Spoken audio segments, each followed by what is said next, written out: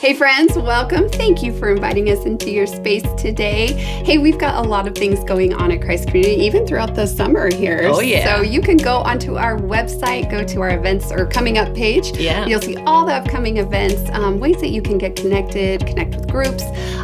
So be sure to check that out. Also, like and subscribe so that when we have more content coming out, it shows up in your feed. Enjoy the message.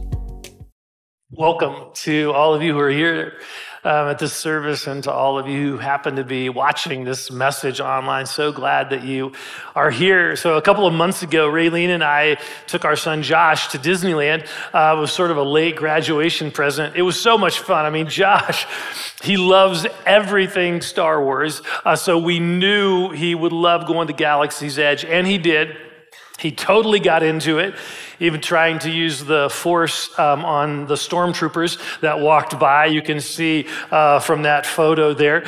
And we also did some of the rides that I remember from years ago, Space Mountain and Big Thunder Railroad. And I hadn't ridden those in a really long time. And so as we were riding those, I was just reminded of how there is this anticipation that builds as you slowly head up the incline, click, click, click, right? Knowing that in just a few moments, when you crest the top of that hill, watch out, right? Buckle up, hey, hold on to your hat. You know, it's going to be sheer acceleration for the rest of the ride. I feel like that analogy describes where we're at in the book of 1 Corinthians. For the past 2 months, we've been walking through chapters 1 to 4, where Paul is addressing some unhealthy things going on in the church in terms of division and immaturity. And it's kind of been a steady ride, click, click, click.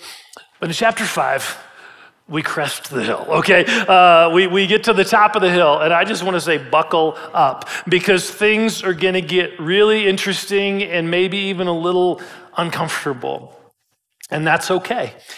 I mean, part of the reason we chose this book in the Bible to study in this season was because we knew it was going to be challenging for all of us. I mean, if we're never challenged or offended by the Bible, I'm not sure we're truly engaging it. Okay, so what's the topic that Paul addresses in chapter 5? Sexual immorality. There was some heavy-duty sexual immorality happening in the church, and no one in the church seemed to care. And so Paul directly addresses this question. How is a church supposed to respond when there is someone in the church who is living in unrepentant sin? Now, that's a really difficult and challenging question, not only for the believers in Corinth, but also for us as well, in the midst of the culture that we live in and that they were living in. Now, before we start walking through this passage, I want to be really clear right up front. I want to be really clear about a couple things. First of all, as we're going to see in a moment, Paul is not talking about a person who struggles with sin. He's not talking about a person who has areas of sin that they are struggling with. That's all of us, right? None of us are perfect. What Paul is addressing is a situation in which someone who is a part of the church is living in blatant, willful sin and who has no interest in repenting or stopping the behavior. Okay, that's the first clarifying statement. The second clarifying statement I need to make up front is that Paul is not talking about how the church should respond to people outside the church who are committing sin. This passage is not about the church being the moral police for our society. In fact, look at the end of this passage. We're going to jump to the end first. Look at this, verse 9. I wrote to you in my letter not to associate with sexually immoral people, not at all meaning the people of this world who are immoral or greedy, the swindlers or idolaters. In that case, you'd have to leave this world. But now I'm writing to you that you must not associate with anyone who claims to be a brother or sister, but is sexually immoral or greedy, an idolater or slanderer, a drunkard or swindler. Do not even eat with such people. What business is it of mine to judge those outside the church? Are you not to judge those inside? God will judge those outside. See, notice Paul's concern here is not about the world out there and how people out there are behaving and what we need to do to address the sin that is out there. No. That is not his concern. in this passage. Paul's concern is about the church, the body of Christ, the bride of Christ, this dwelling place of God on earth. How are we to respond when unrepentant sin infiltrates the body of Christ? See, that's the question Paul is addressing. And it's why his words here are so intense and forceful. Paul is a mama bear when it comes to the church. He has given his life to this thing called the church. He loves the church. He's given his life to establishing and helping the church thrive and grow. And now here is the situation that's threatening the health of this church. And Paul is not just going to idly stand by. He's going to address it forcefully. He's going to address it directly. He's not going to tap dance around it. This is serious because it has to do with the church, the bride of Christ. Okay, so let's jump down. 1 Corinthians chapter 5, verse 1. It is actually reported that there is sexual immorality among you, and of a kind that even pagans do not tolerate. A man is sleeping with his father's wife. Okay, so Paul has received word that in this church in Corinth, there's a man who is a part of the church who's having sex with his father's wife. We don't know any more details than that. Is it his stepmom? Is his dad still alive? We don't know. What we do know is that this incestuous relationship is a sin that even the very permissive Greco-Roman culture in Corinth would raise eyebrows over. Paul says even pagans don't tolerate this kind of behavior. So this is a very egregious, very shocking, sexually immoral relationship that is happening with someone in the church. Now, the woman in this passage is not mentioned, and the reason most likely is because she was not a part of the church. Paul doesn't address the woman because she was not a part of the church. She's not a part of the church. Only the man is a part of the church, which is why Paul is only addressing the man's behavior and how the church should deal with that. Okay, now there are two specific issues that Paul addresses here that speak directly to us in terms of our response to unrepentant sin within the church body. The first has to do with our attitude toward sin. Our attitude towards sin. This is where Paul begins in this passage, and it's so important that he does begin here. Because everything else Paul has to say in this passage that we're going to look at, everything else Paul has to say will make no sense to us. In fact, everything else Paul has to say will be highly offensive to us if we don't honestly evaluate our own attitude towards sin. Paul has just pointed out in verse 1 the situation of sexual immorality going on in the church that everyone in the church knows about. This is not a secret. Everyone knows about it. So how is the church responding to this? Verse 2, and you are proud. Shouldn't you have rather gone into mourning and have put out of your fellowship the man who has been doing this? See, here's this person in the church fellowship who is engaging in this egregious, blatant form of sexual immorality. And Paul says that the church's attitude towards this situation is one of pride. You're proud about this. Now, we see at the end of chapter 4 that the pride he is addressing, he brings it up at the end of chapter 4, the pride relates to certain people in the church who are being dismissive of Paul's teaching in a very blatant, obvious way. See, Paul's concern is that the church is not at all bothered by this sinful behavior. They don't seem to care. Which in Paul's mind exposed a very serious problem. When our sin or the sin of others has no heart impact upon us, that is not good. It reveals a heart that has become hardened, that has lost spiritual sensitivity, which is a big deal. Paul says in verse 2, shouldn't you have gone into mourning? In other words, shouldn't your hearts have been grieved by this sin? See, sin in any form grieves the heart of God because of the damage that it causes. God commands us to avoid sin, not because of some power trip that he's on. No, he commands us to avoid sin because sin damages lives and it damages relationships. It undermines wholeness and goodness and truth. It poisons the soil of our lives. It uses people. It damages relationships. It destroys families. It leads to bondage.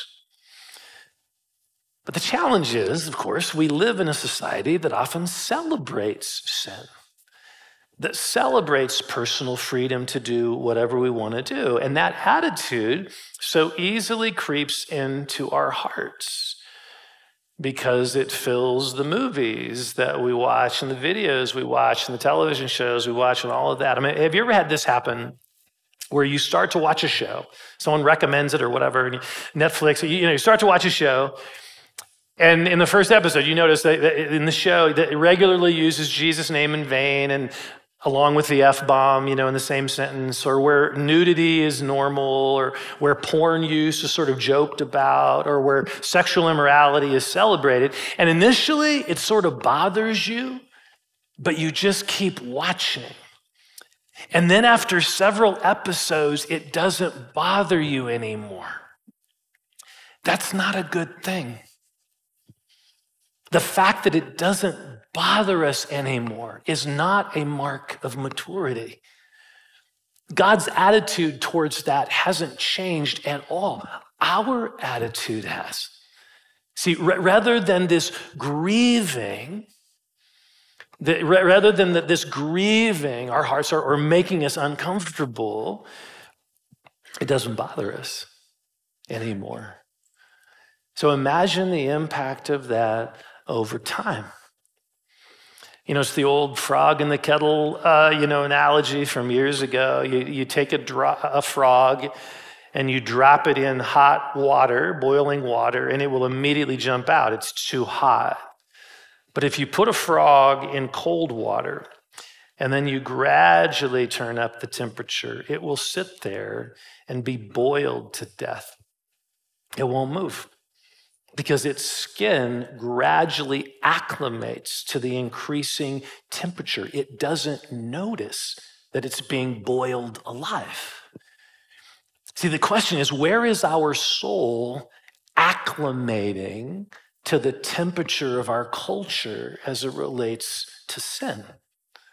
Where does our heart feel nothing over something that causes so much relational heartache and so grieves the heart of God?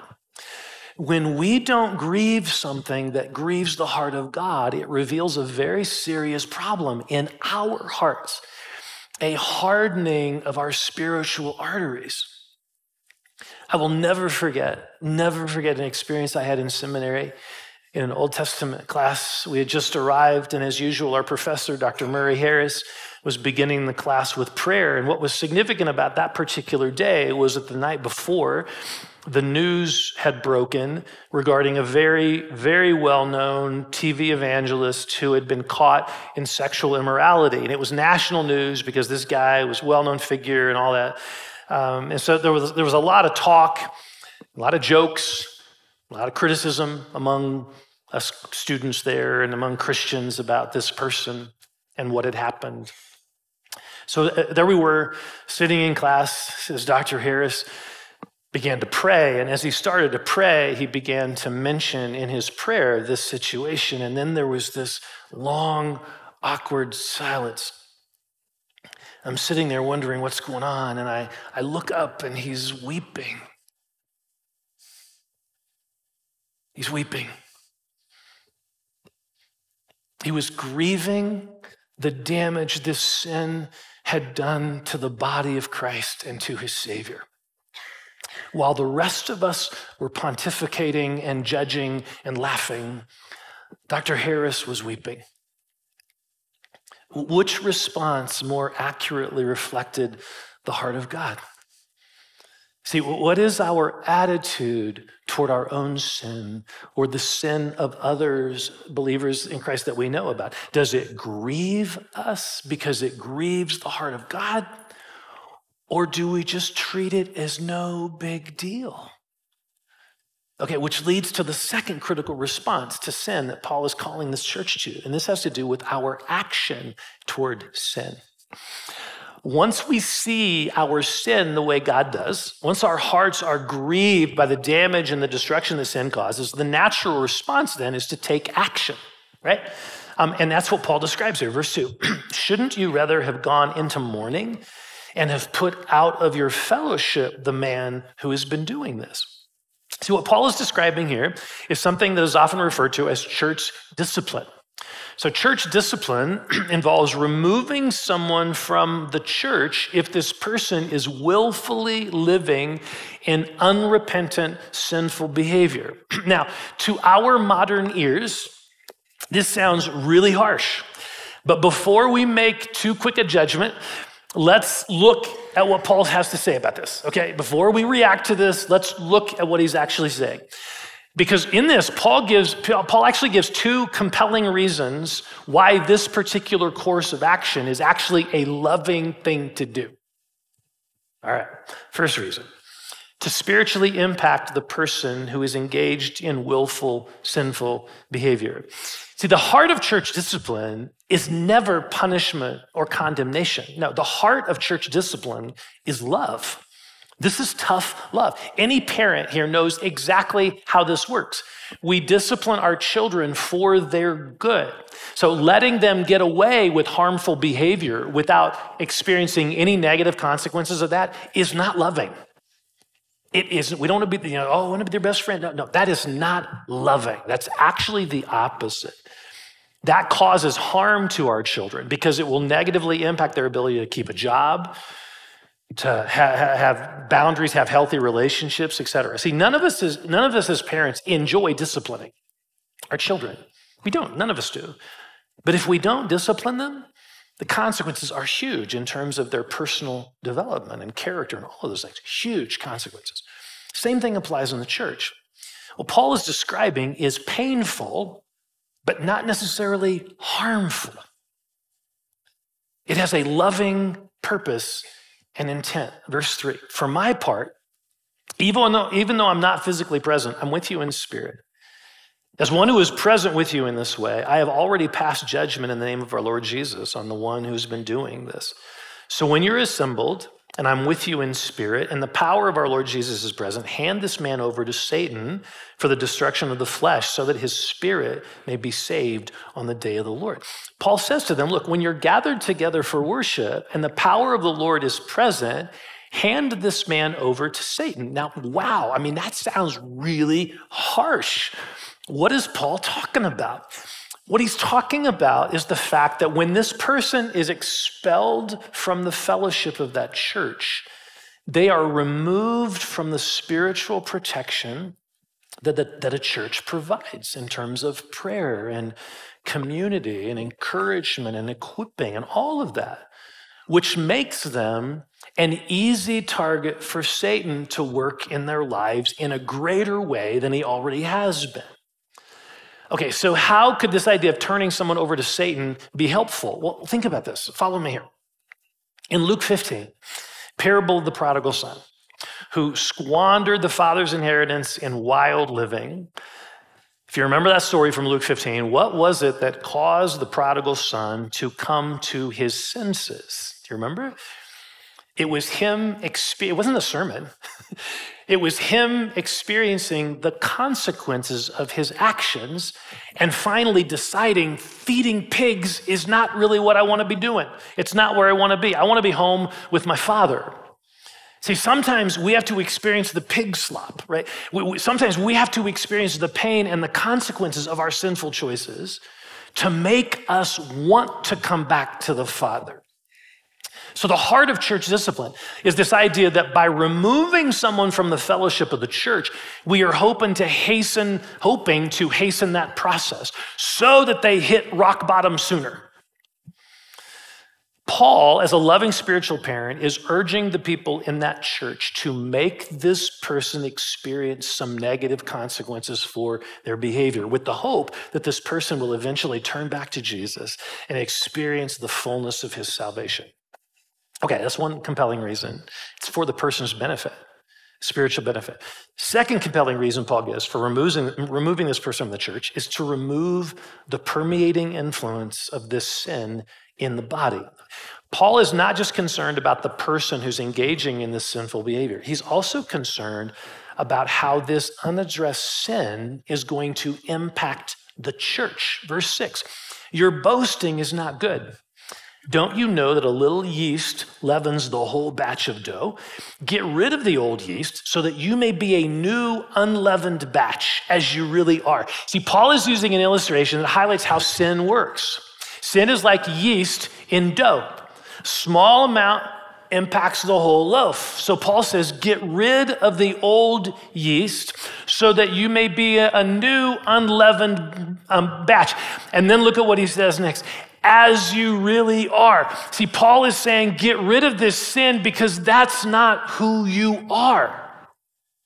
You are not simply sinners saved by grace. It's a really low bar. We talked about this several weeks ago. Oh yeah, everyone sins. We're all just sinners saved by grace. No, you are beloved children of God who are called to be holy. You're called to be whole. We talked about that several weeks ago. We have been saved for the purpose of wholeness, not simply to get to heaven. We have been saved for the purpose of wholeness. Verse 7, for Christ, our Passover lamb, has been sacrificed. Therefore, let us keep the festival, not with the old bread leavened with malice and wickedness, but with the unleavened bread of sincerity and truth. See, sin spreads malice and wickedness, which is why it needs to be directly dealt with. I mean, we all know how this works. I mean, one negative person in a work environment infects the entire team, right? We all know how this works. One negative person, one deceptive person, whatever, it impacts the whole team. That's how sin works. Its influence spreads. So in a case like this, with a person unashamedly living in blatant sin that everyone knows about, Paul says, you've got to remove this influence or it will begin to permeate and poison other relationships and people in the church. Okay, so those are the principles Paul gives. Question is, what do we do with this? I mean, this is pretty radical stuff. We as a church are not really used to kicking people out of the church because of persistent sin in any area. So what does this mean for us as a church? Well, let me offer a few kind of pastoral and practical words on this. First and foremost, we desperately need to see sin the way God does, and we need to start with our own sin. We need to remove from our lives any influences that are sowing into our minds and hearts the idea that sin is not that big of a deal, that it's something to laugh off, it's something to ignore, it's something to dismiss, to tolerate because everyone's doing it. We need to see any and all sin for what it is, something that destroys the life of God in us and in others. Whether it's the sin of lust or sexual immorality or greed or lying to people or whatever. Sin in any form destroys and damages hearts and our relationships. We need to see it that way.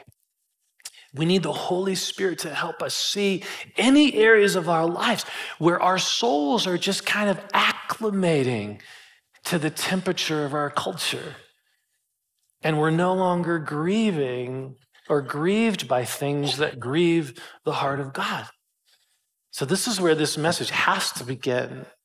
It just begins with each one of us looking at our own sin and grieving the damage that sin causes, starting with us.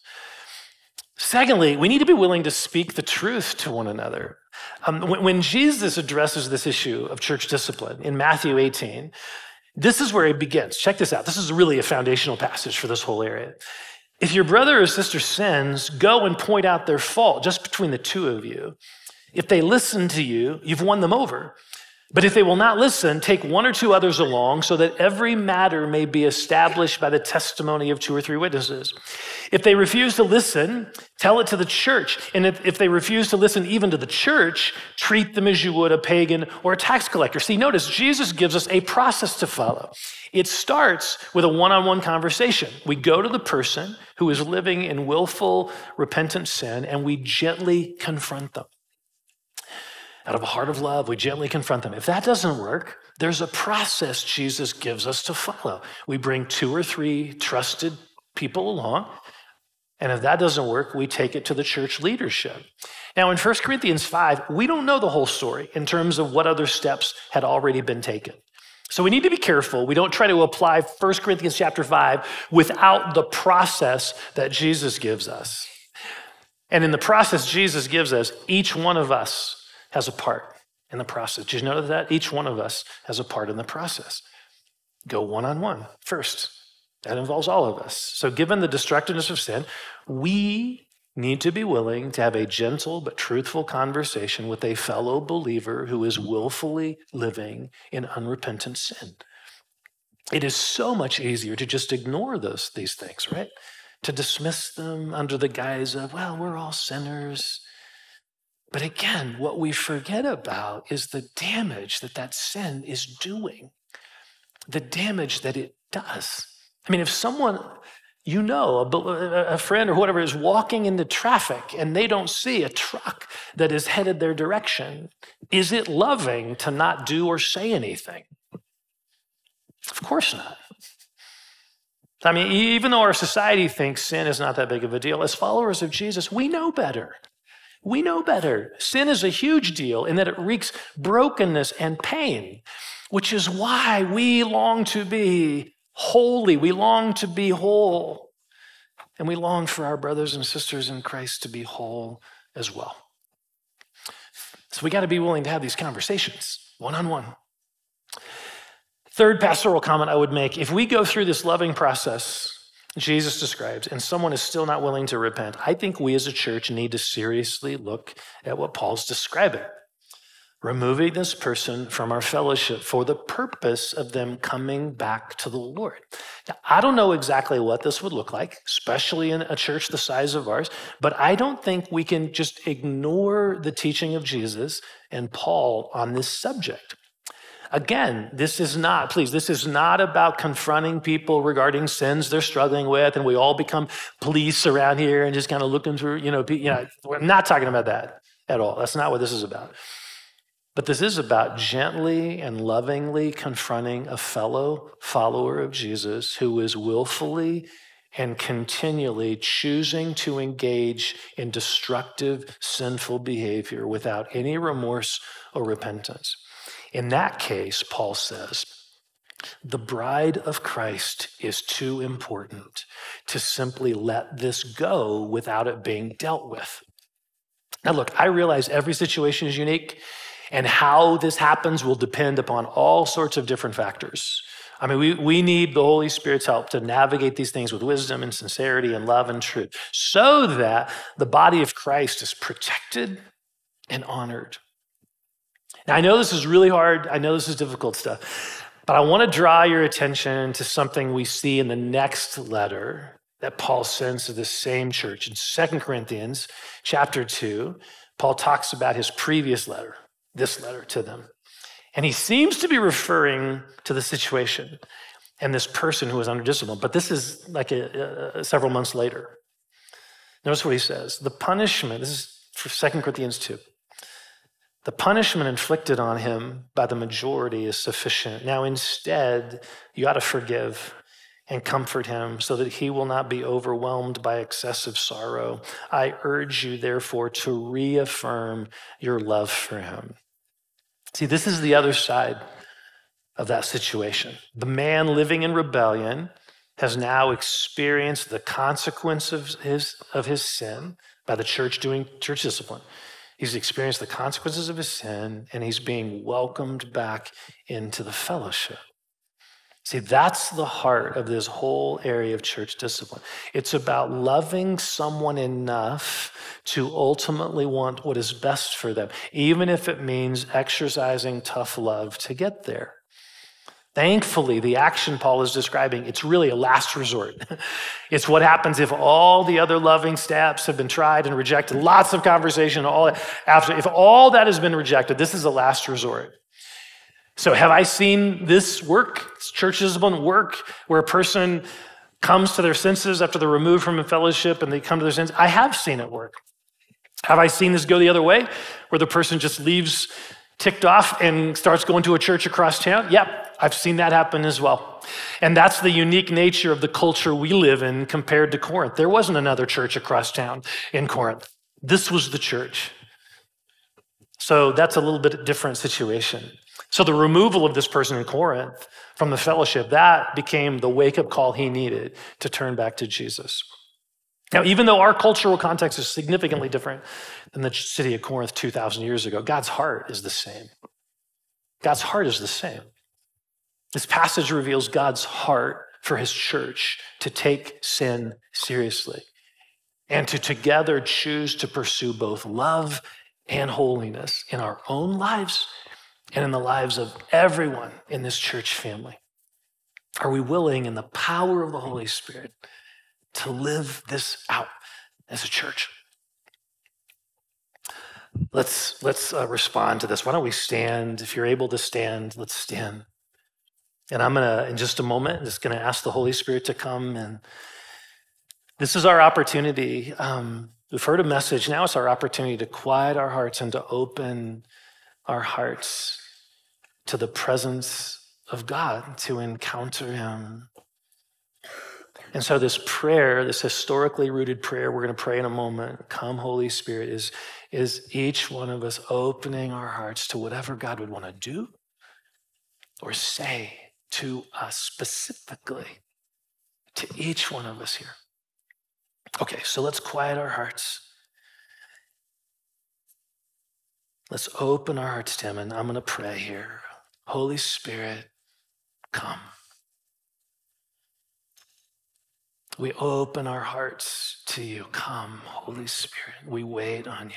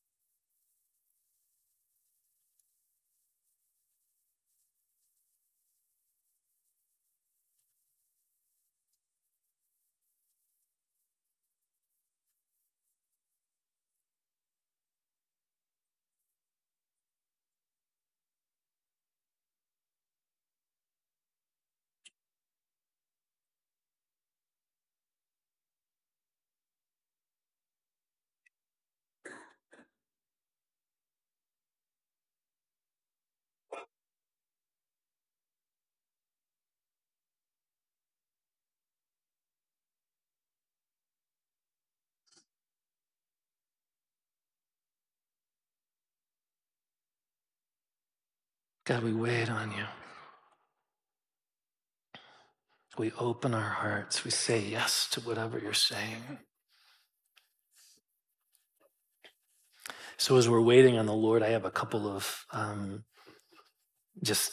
sense of specific kind of invitations. I feel like the Lord is stirring. One, I just had this picture of like a Band-Aid being ripped off. And I feel like for some of you, that's maybe what this feels, that there's something that you know it's going to be painful initially as hair is getting pulled off or whatever, but then it's good because the wound can be addressed. So if that's where you're at, I want to just pray, Holy Spirit, come, and I pray for the courage to pull the Band-Aid off. Lord, all of us know that feeling of, I don't want to do it, I don't want to do it. But we know we have to do that in order for the wound to be addressed. And so I just want to pray for that. If there's someone here that, or someone watching, they know what they need to do. Give them courage to pull that Band-Aid off.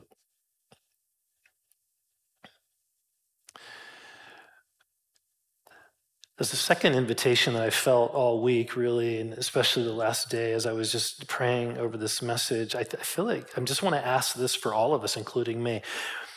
Are there places in our hearts, in your heart or my heart, where we are allowing our soul to acclimate to things that grieve the heart of God? Where we're tolerating something in our own life that we know grieves God's heart.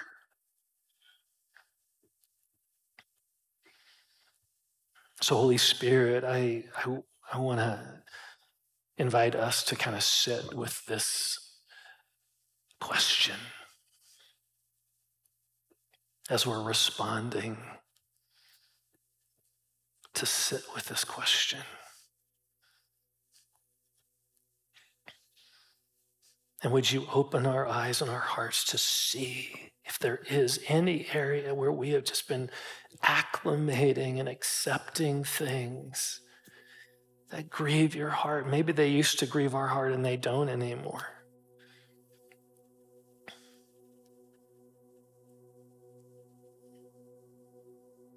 We pray, Lord, you would break up the unplowed ground in our hearts, places where our hearts have become hardened. You would break up that ground so that seed can be planted from you. Seeds of righteousness and holiness can be planted. So God, break up that ground in us as we wait on you. Come, Lord.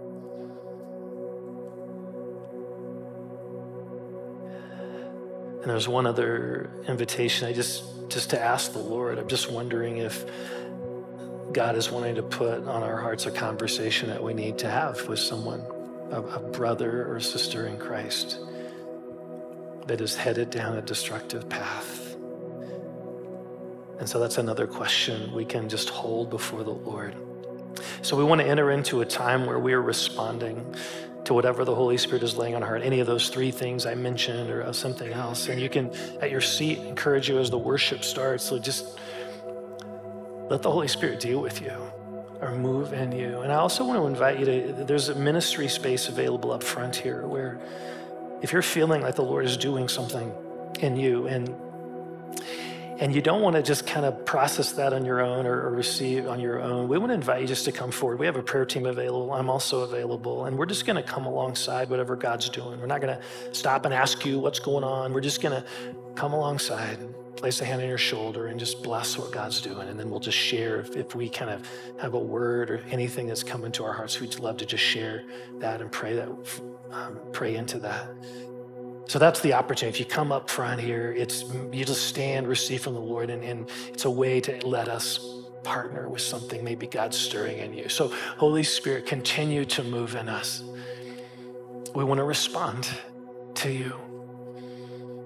We open our hearts to all that you want to do in us. Holy Spirit, come.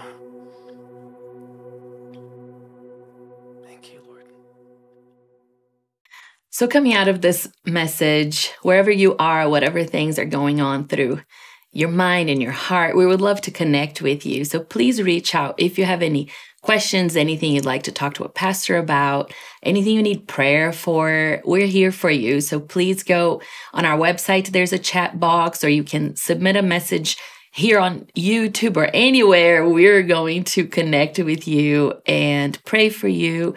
So just know that we're here for you and you are part of this church family. So thank you for this time together and have a blessed day.